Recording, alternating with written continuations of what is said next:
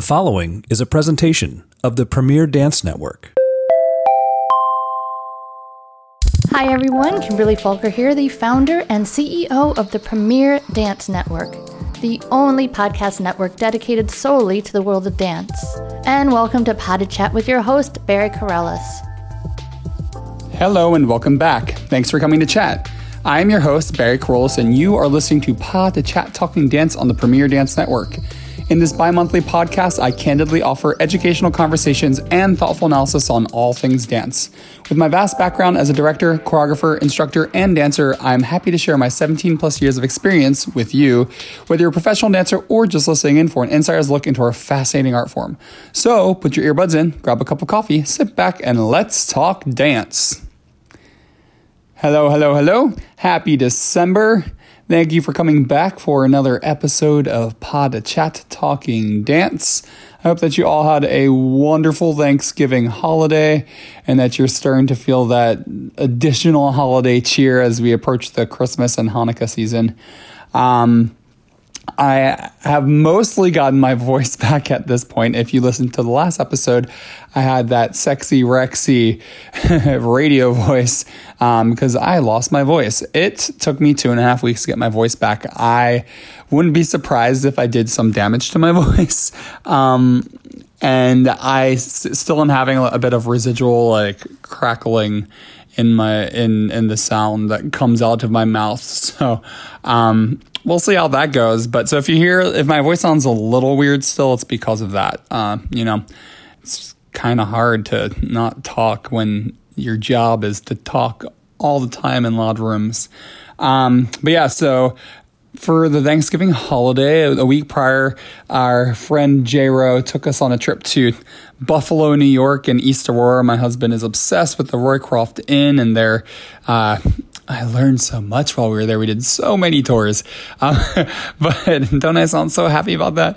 No, it was fun. The arts and crafts movement was started in East Aurora, which is about a half hour, 15 minutes to a half hour south of Buffalo. So we spent a couple days in Buffalo, went to Niagara Falls, and then spent a night at the Roycroft Inn and did a bunch of tours and then headed back down to Philadelphia to spend Thanksgiving with my family. But yeah, so that came at the perfect time. November was just a really hard month, and I had been so sick, and I just needed like a week to not care about anything and to relax and not feel like I had to talk. So I finally got my voice back last Wednesday. What is it? It's Wednesday now. As you know, I record these in advance of Friday when these episodes typically go up. But yeah, it took me a really long time to get my voice back. So it's back. All right, let's see what is going on. This Sunday, I have a piece showing at Broadway Dance Center's Pro Semester Showcase. I got the opportunity to work with this Pro Semester group, which is like a 4-month gap period that's supposed to help pre-professionals bridge that. I think I just said gap, so I'm going to say it again, but they bridge the gap between like pre-professional and professional. So some nice talent in this group, and I got to choreograph a piece for them, and it will be at the Alvin Ailey Citigroup Theater, which is actually where my company is launching in February, this coming Sunday. And there are 2 shows, 5 p.m. and 5:30 p.m. and 8 p.m. Look at me not knowing when anything's happening. But yeah, so that's happening. I'm excited about that. And I'm excited and curious to see how like the community responds, because I'm kind of known as a ballet teacher at Broadway Dance Center. And the piece is a very contemporary piece. So hoping to, surprise some people in that one. What else? I'm teaching at the Broadway Dance Center Winter Intensive for 12 to 21 year olds. That's the week. It's like the 27th through the 31st, I believe. It's the last week of December. If you are curious about that, so you can reach out to Broadway Dance Center to sign up for that. What else? I've been doing so much preparation for the Movement Headquarters launch.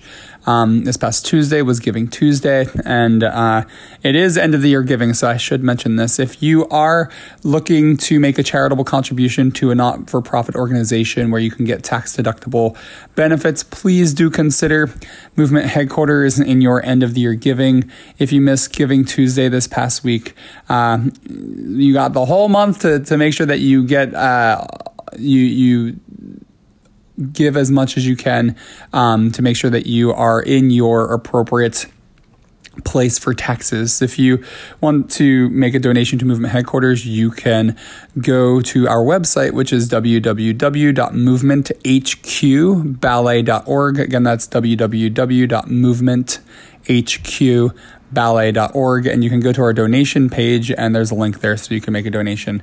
All right, I would love you for 1,000,000 years if you do that. But yeah, no, if that's something that's on your radar, please do consider us. What else? I'll be teaching some privates this month. I'll have some extra time for private lessons and choreography. And then January and February are going to be crazy. So if you want to get me in to teach masterclass or private lessons or choreography, you know how to get in contact with me on my website. All right. Those are our announcements, our headlines. So what am I going to talk about today? Well, it is the season of Nutcracker. It's the holiday season, and I am constantly reading periodicals about dance. I'm a bit of a bunhead, a bit of a nerd when it comes to dance. That's, why they gave me this podcast thing. But so I was reading an article that was recently in Point Magazine that inspired me to talk about Nutcracker today. And this article, it was something along the lines of lessons that dancers learned when they didn't get the roles that they wanted in Nutcracker. So I thought that I would give you the lessons that I've learned throughout my entire dance life, which is pretty much like a very, very long time, practically most of my life. But yeah, I figured that I would tell you lessons that I've learned from Nutcracker since I started performing the Nutcracker. How old was I when I first did Nutcracker? I think I was Fritz, and I was 7, 8. See, this is what happens. You get older and you can't remember these things. I need to go back and look. Maybe I was a soldier first. Anyway, that was 7 years old. Okay, cool. So here are the lessons that I have learned through Nutcracker. All right, so the first one, and these are in no particular order. It's not like I went from like the first lesson I learned to like the lesson I learned this past year. A clear system of evolution is extremely helpful in setting goals and inspiring anybody, but especially youth. Essentially, the way that it works is when you look at schools, whether they're recreational schools or they are professional schools that are attached to companies, over time, you start to see that there's like a clear lineup of how casting happens. So it's like when you're really young and you're newer or you're less trained, typically those kids will do like the angels in the beginning of the second act, and then maybe the next year there'll be a party kid or a mouse, and then next year there'll be a party kid, and then the next year, if they really, really worked hard and did really well, then they could become Clara. Then once they start getting on points, they might do Waltz of the Flowers. But like if there are lots of flowers, they could be like backline, or they only come on for a few sections as opposed to the whole piece. Then maybe they go into Snow, and then maybe they evolve into Marzipan, and maybe they evolve into Dewdrop, into Sugar Plum. So because of the way that roles are set up in Nutcracker, and because most schools do some version of Nutcracker, at least in the United States, during the holiday season, it really gives a nice rank and file, a way that you can see like, this is where you are now, and if you keep up the hard work, you'll get here. You can move up to this. So it really provides a nice marker for success and inspiration for achievement. And I think that really allows kids to sort of learn how to set goals and then work to achieve them. And then if they do achieve them, great. And if they don't achieve them, learn how to cope with not reaching those goals, and then use that as inspiration to try harder the next year. So That was one of the first things that came to my mind. Oh, this is a good one. The same thing that inspires you can also burn you out. This is a really good lesson from Nutcracker. I remember when I was a kid, I was so excited about Nutcracker season. I think the first year that I did it, we only did 2 shows. Then over time, it evolved to 3 shows. We might have even done 4 shows at one point. And then when I was in, what was it? Was it 8th grade? 9th grade? I did the Russian Ballet Theater of Delaware's Nutcracker plus my home studio's Nutcracker. They did 8 shows at Russian Ballet Theater, and I think we did 2 at my home studio. So I did 10 shows that year. I remember being like, wow, I get to do 10 shows of Nutcracker. This is the best thing on earth. It was so exciting. I loved it. I loved the music. I remembered the dances from the years past. I was excited about moving forward into new and bigger roles. And then I remember joining Houston Ballet and being like, oh my God, I get to do 30-something shows of Nutcracker. We only did about 30 shows there. I thought that was so cool. And then I got to PNB, and then we did like 40 shows my first year. And then by the 3rd year, we did like 45. And finally, at that point, the excitement of Nutcracker and the inspiration of Nutcracker very quickly started to turn to burnout, because it's like you sort of had an idea of what you were in for and how exhausted you would be. And it was exciting to come back to Nutcracker every year, but you had this like very, very cautious optimism at first, because you knew it would only last a week or 2, and then you would have to cope with exhaustion and soreness and fatigue of just like hearing the music and all of that. So it's a really valuable lesson to learn that something that you love and inspires you can also burn you out. My husband and I have a joke that we kill food. I'm not saying that we like hunt and go out and kill animals and like cook them and eat them. What I'm saying is, if we really enjoy something like a drink or a specific type of meal, like you can order at a restaurant or get like the grocery store, we tend to go like all out for like 3 months to 6 months, and then we burn out on the food or the drink, and then we never drink it or eat it ever again. We're really good at that. So Nutcracker can be very much like that. What else? Okay. This is a go in. It takes one positive experience to change the trajectory of anybody's life. I can't tell you how many people have stories of not even being in the Nutcracker, but going to their first Nutcracker and just seeing how magical it was and being so inspired that they started dance classes, and that from that moment they knew that they wanted to be a professional dancer. Or a kid that maybe wasn't so into dance, but their parents made them do Nutcracker each year, and maybe like the 5th or 6th year in, they got to meet a professional that came in from a big company. And when they met them and they saw how nice they were and how amazing they were as a performer, that positive experience changed their mindset, and all of a sudden they wanted to really focus on dance and try to have a career versus just doing it as an after school activity. So yeah, it really just takes one positive experience to change the trajectory of anybody's life. I don't remember the first time that I ran into my sister's dance class and that the teacher let me stay, but I kind of always knew, but I like that I wanted to do something with dance. But it must have been very positive that first time that I was in the studio. So yeah, that's something to keep in mind. I remember when one of the last years that I was freelancing, and I think I did the Cavalier. So that's the Sugar Plum Fairies partner. I think we had like a tech, a dress, and then 6 shows.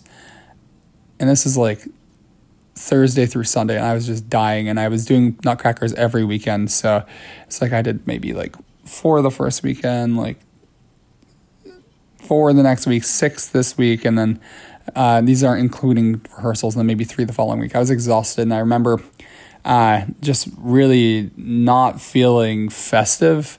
But then I had to do these like meet and greets and sign kids programs, and to see like how excited and thrilled and in awe these kids were, it reminded me that it was my responsibility to help create this positive experience for them, and that helped me get through the challenges of Nutcracker.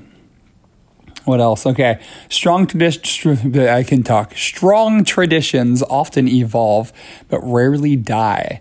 I feel like a lot of people think that traditions are becoming less common, especially here in the United States, where we are a melting pot, and maybe an immigrant family moved to the U.S. 40 years ago, and they had very strong ties and traditions to their their national background or their religious background. And then over the years, I've heard families say how the traditions get watered down or they get lost, but there are always a few that survive. I feel that this is the same with Nutcracker. We're kind of in this period over the last 5 or 10 years where a lot of companies that had very unique Nutcrackers, they are trying to update and keep audiences interested. Maybe the first director or second director of the companies made a Nutcracker that was famous. This happened at Pacific Northwest Ballet with Kent Stoll. There was Ben Stevenson's Nutcracker at Houston Ballet.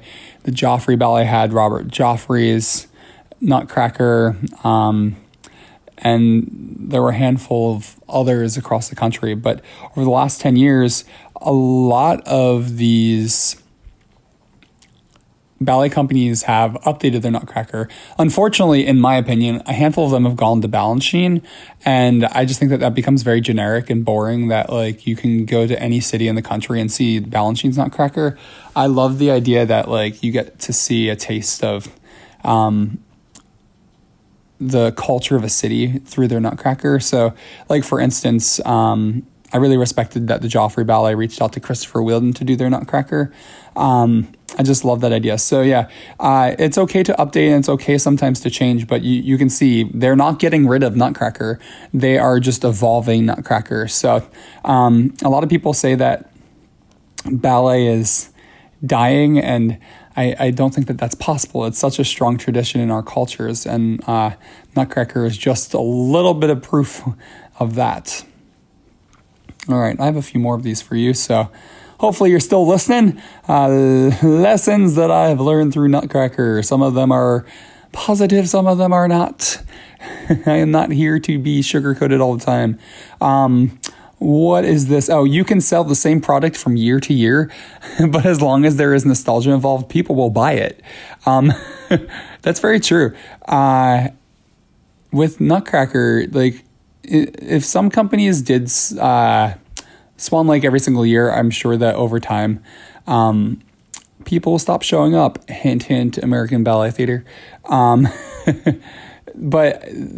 so there are certain things that if you add nostalgia to it, it will stay. Swan Lake, yes, it may have nostalgia personally for people, but there's no nostalgia with times of the year. Nutcracker is nostalgic to Christmas, and the music is nostalgic to Christmas. So when the sun starts going down earlier, it starts getting dark earlier, it starts getting colder, and Thanksgiving passes, people want to start to get in the mood of the holiday season. And a lot of getting in that mood for the holiday season is the nostalgia of the happy memories and good feeling memories you have of the past. So the Nutcracker somehow found its way into holiday culture. So that's why Nutcracker comes back every year, and it sells out every year, and it pays the salaries for dancers and companies every year. It's because there's nostalgia involved. So that's probably some really great marketing advice. Probably not easy advice. Not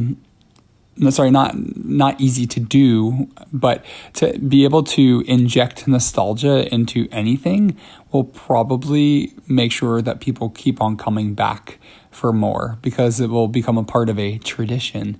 And that's why strong traditions often evolve but rarely die. You see what I did? I tied those together there.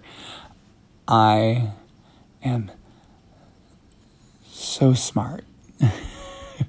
I'm really just playing. It's really late. This is what happens. If I podcast past 11 o'clock at night, I just start saying crazy things, and you get like pretty much like a goofy podcast instead of a serious one. Okay, back on track. Let's see. No matter how small or large a school or organization is, dancers don't often enough see the big picture. And I call this the Clara conundrum. And this is something that I learned. It's relevant at all times, but I learned this through Nutcracker. And if you've heard this before, you can fast forward a little bit, but it's been a long time since I've talked about it. The Clara conundrum is how every school, every company, there's a little girl in those schools, the recreational schools, the pre-professional schools, and they all those little girls want to be Clara. Clara is like the star of the show, the Sugar Plum Fairy, but Clara is like the driving force from the beginning. She is why the whole ballet happens, or Marie, depending on which production you do. So what happens is all these little girls, all they care about is becoming Clara. And then I was telling you about that like hierarchy, how over the years, like maybe you're an angel first, you go to a mouse, you go to a party kid, and then maybe you become Clara. What happens is a lot of parents see this like line, this like straight line to Clara. And the thing is, like, most schools and companies can only have like 1 to 3 Claras, depending on how many times they perform. But there's like dozens or hundreds of children involved in these productions. And so what ends up happening almost every year is a handful of people freak out when their kid is not given the role of Clara because they felt like they had gone through the process and that they deserve to be there. And it becomes a big deal. Sometimes people even leave schools, or they're miserable, or they stop dancing because of it. But so the conundrum is that really in reality, this is one small role. I mean, it's a leading role, but it's one role in the entire possibility of somebody's dance career. And also it's like that big fish, little pond feeling. Chances are it will feel, if you don't get the role of Clara, it will feel like one of the biggest deals, like what a horror. I've seen parents scream at directors who think that, and teachers who think that their kid should have been cast as Clara because they put in the work. But what they don't realize is that it's really not that big of a deal. Yes, it would be exciting. It's nice to have your face on a program or in ads or things like that. But there is so much more beyond a small school.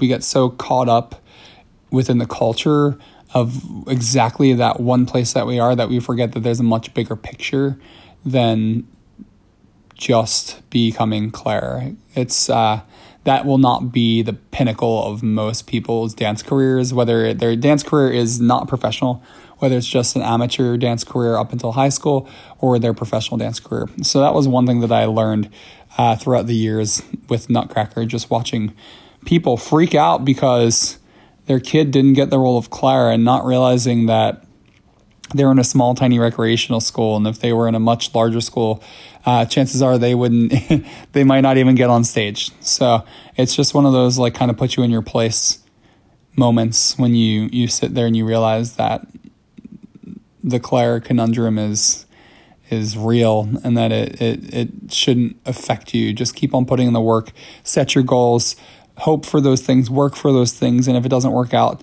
reset your goals. And then if you age out of Clara, find a new goal. This one relates to it. This is another lesson. Sometimes casting has nothing to do with talent and everything to do with who fits in the costume. So that also goes into the Clara conundrum. There's especially for schools who don't typically have wardrobe departments. Usually it's wonderful parents who are donating their time. Some who are learning how to sew on the fly.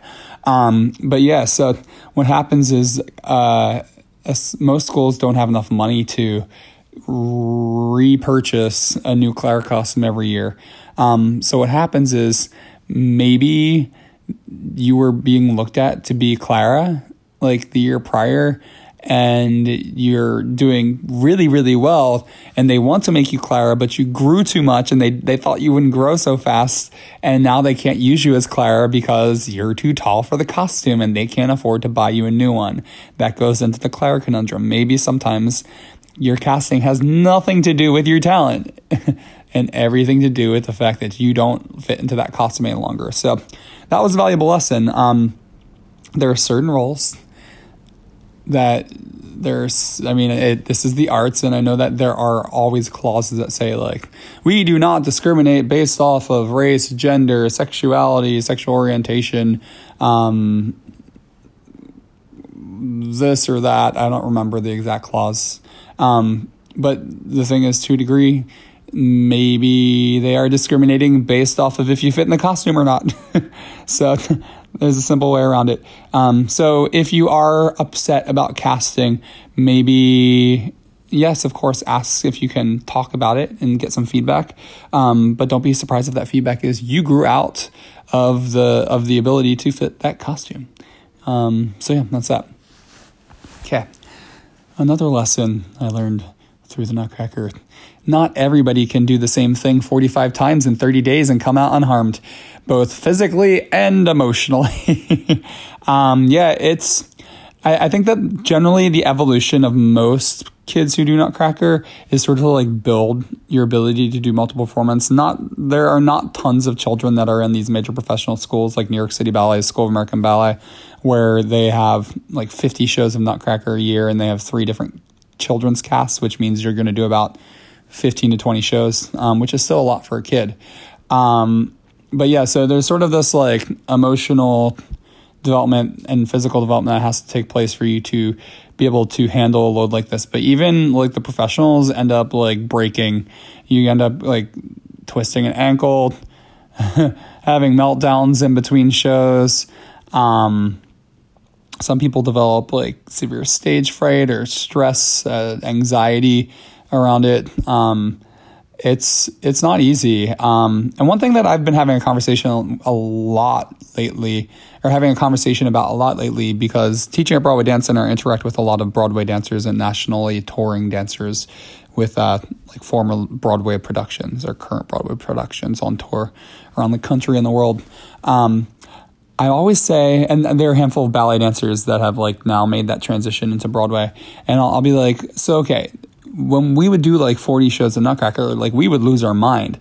But when you're doing a Broadway show, you're doing 8 shows a week if you're in the chorus. And then that just keeps on going until either your contract is up or until you decide to leave that company. And I was like, is it the same? And they're like, well, it's a completely different beast. Yes, it is challenging in the same way, but it's not like, oh, I'm going to get to the next lesson that I learned and I'm going to tie it in. Okay, I'm going to come right back to that one. Okay, don't forget, 45 times in 30 days, not everybody can come out unharmed. This is another lesson. Nutcracker music is everywhere during the holidays. It is everywhere. It haunts you. It is literally inescapable. You dance to it on the stage. It's on your favorite TV shows. Then between your TV shows, it's in the commercials. It's in movies. It's on the radio. It's in the hallways of malls. It's in restaurants. It's in stores. You cannot get away from Nutcracker music. It will follow you wherever you go. I remember once at the end of Nutcracker in Houston, after my first year, I was in a restaurant and they were playing Nutcracker music and nobody else was in the restaurant. And I was like, can you please just for the next half hour play something else? And they did. They were very nice. If I owned that restaurant, I would have been like, screw you. But yeah, so Nutcracker music is everywhere. And that was one thing, going back to the last lesson that I was talking about. A lot of the Broadway dancers say the one thing that does make it a lot easier is the fact that you don't have to listen to the show music at all when you're not on stage. So with Nutcracker, you can't get away from it, but say that you're doing Moulin Rouge, you're not going to like hop on the bus, turn on the radio, and like have your Moulin Rouge music playing.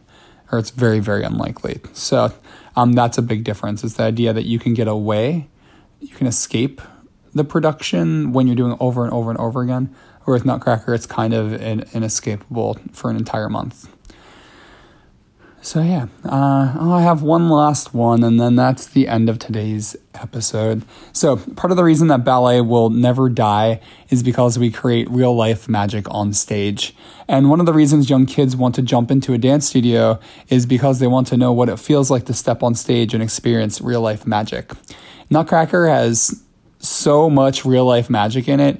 So to watch it, you see this magic, and then to have the opportunity to go on stage, you're a part of that magic, and you get to actually like experience some of it for real. Some of it obviously you're like putting on, but other parts of it are for real. Like snow falling indoors. That's crazy, and it happens. Yes, it gets in your mouth and it tastes nasty because it's flame retardant.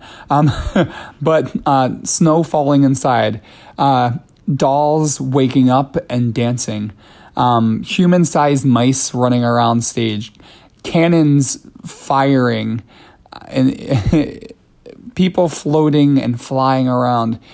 There are few things in life where you get to live something that is really, truly magical.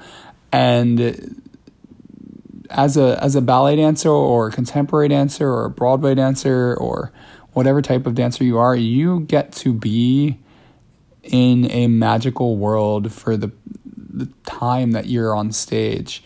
And there aren't too many places in this world that you can say that, or I don't know, careers where you can say that. Like, you get to create magic. Yes, you might know the trick, the magic tricks, but you are part of magic, and it's just amazing. And the Nutcracker is that's part of the reason why so many people say like the Nutcracker is the production I saw, because it was a tradition and I was young and it was so magical. It inspired me to take dance classes, and I wanted to be that Sugar Plum Fairy. I wanted to be Claire. I wanted to be the Nutcracker. I wanted to be that jumping Russian dancer. And it's all because it's magic. So look at that. Oh, I love it when I end on that like feel good note. I mean, who doesn't love that stuff? So yeah, I hope that you guys have a wonderful holiday season. Hopefully you'll get in to see a Nutcracker or two. This is my first year that I'm actually not participating in a Nutcracker. Since I was a little kid, I didn't Drosselmeyer the last year. I did the Cavalier, and prior to that for a few years, and then my freelance career, my performance career, my training career, and all of that. Like, it's weird. I did ballet master for Brooklyn Ballet's Nutcracker for a month while their regular ballet master was working at Dance Lab New York. So I have been hearing Nutcracker music and helping other dancers prepare to go on stage. But this is the first year in a long time that I won't be on stage. And you want to know what? I'm okay with it. I do hope that in the future that I do have more opportunities to do character roles. I'm definitely happy not having to pull on those white tights right now. But I would love to get back on stage and do like Drosselmeyer, something like that. But, you know, I'm happy not to do it this year, and it's giving me a year to like really appreciate not being in it, so that I feel like I'm gonna miss it a little bit if I don't do it again next year. So yeah, I hope that you guys have fantastic performances if you are dancers, and if not, I hope that you go and check out a production. I'm pretty sure I'll be podcasting in 2 weeks from now. Probably going to take the week off after that for the holidays, like Christmas, New Year's, Hanukkah. And then I will podcast through most of January, and then I will probably be away for the 3 weeks that I am rehearsing my company for our official company debut. That will be happening at the Alvin Ailey Citigroup Theater on February 16th. We have a 2 p.m. show and a 6:30 p.m. show. Tickets will be going on sale next week, so I will make sure that I update you on that. But it's going to be insane. Things are already insane, and we're almost, we're more than 2 months out, and I have no free moments. So I'm going to give myself the okay, and I hope that you will give me the okay to not podcast as I prepare for that. but I'll be back after that. So don't worry, you'll be hearing a lot from me. There just might be a week or two that I take off here and there. So yeah, I will talk to you guys in a couple weeks. I hope that you enjoyed this week's episode of Pod to Chat Talking Dance. If there are any topics you'd like to hear me talk about, please feel free to reach out to me via my website contact page at www.barrykerollis.com. Again, that's www.barrykerollis.com. You can also reach out on there if you'd like to become a sponsor for our podcast or to book masterclasses in ballet or contemporary technique for choreography or speaking engagements. I hope you enjoyed listening in and talking dance with me. If you enjoyed this chat, please feel free to share, rate, and review our podcast on iTunes. Every bit of extra visibility helps keep these podcasts running. And if this didn't fulfill your dance fix, check out my sister podcast on the Premier Dance Network. If you want to connect with me to see where I'm choreographing, teaching, and what I'm doing in my everyday life, you can follow me on Facebook, Instagram, where my name is B. Kerollis, or on Twitter at Bariscos. Also, be sure to check out my blogs. I have Life of a Freelance Dancer on lifeofafreelancedancer.blogspot.com, and I wrote on there for 5 years about working as a freelance artist and an independent contractor. I also have Dancing Off Stage, and you can find that at dancingoffstage.wordpress.com, and on there I talk about the post-performance careers of professional dancers. I also have a YouTube channel if you would like to check out my choreography, and you can find that by going to youtube.com, going to the search bar, and typing in B. Kerollis.